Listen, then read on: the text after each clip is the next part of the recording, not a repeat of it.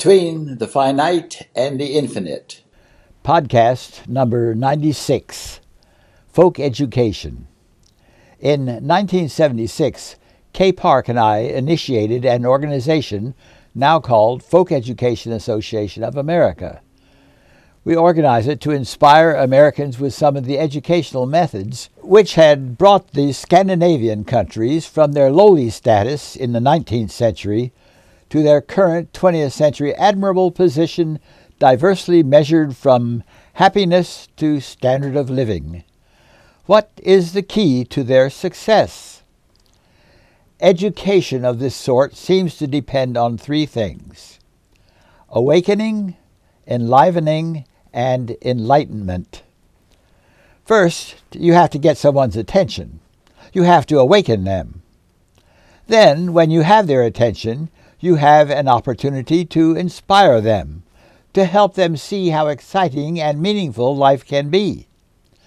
This second step of enlivening is contagious and is most often passed from an inspired teacher to a student, but inspiration can also appear spontaneously as a natural desire by anyone at any time.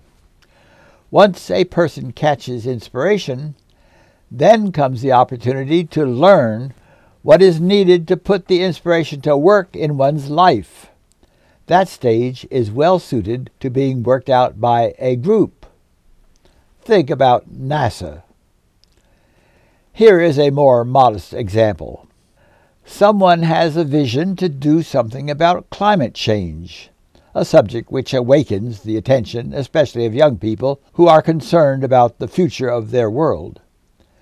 A small group are enlivened enough to take action and organize a school with climate change as a major topic. The school is started and the discussion becomes electric. The entire school community decides to build the world's largest windmill to generate electricity. They study, learn, plan, and actually laminate blades so large that it takes the entire student body and staff to carry them one at a time from the shop to the construction site. Enough electricity is produced to power the entire school, and there is even excess light to be fed into the electrical grid. This really happened. You can learn about this windmill. What happens to students at such a school?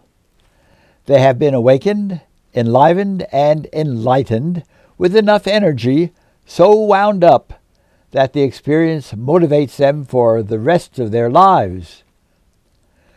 Read more about education in my book, Answers Become Questions, and the last chapter is The Danish Experience, a Case Study.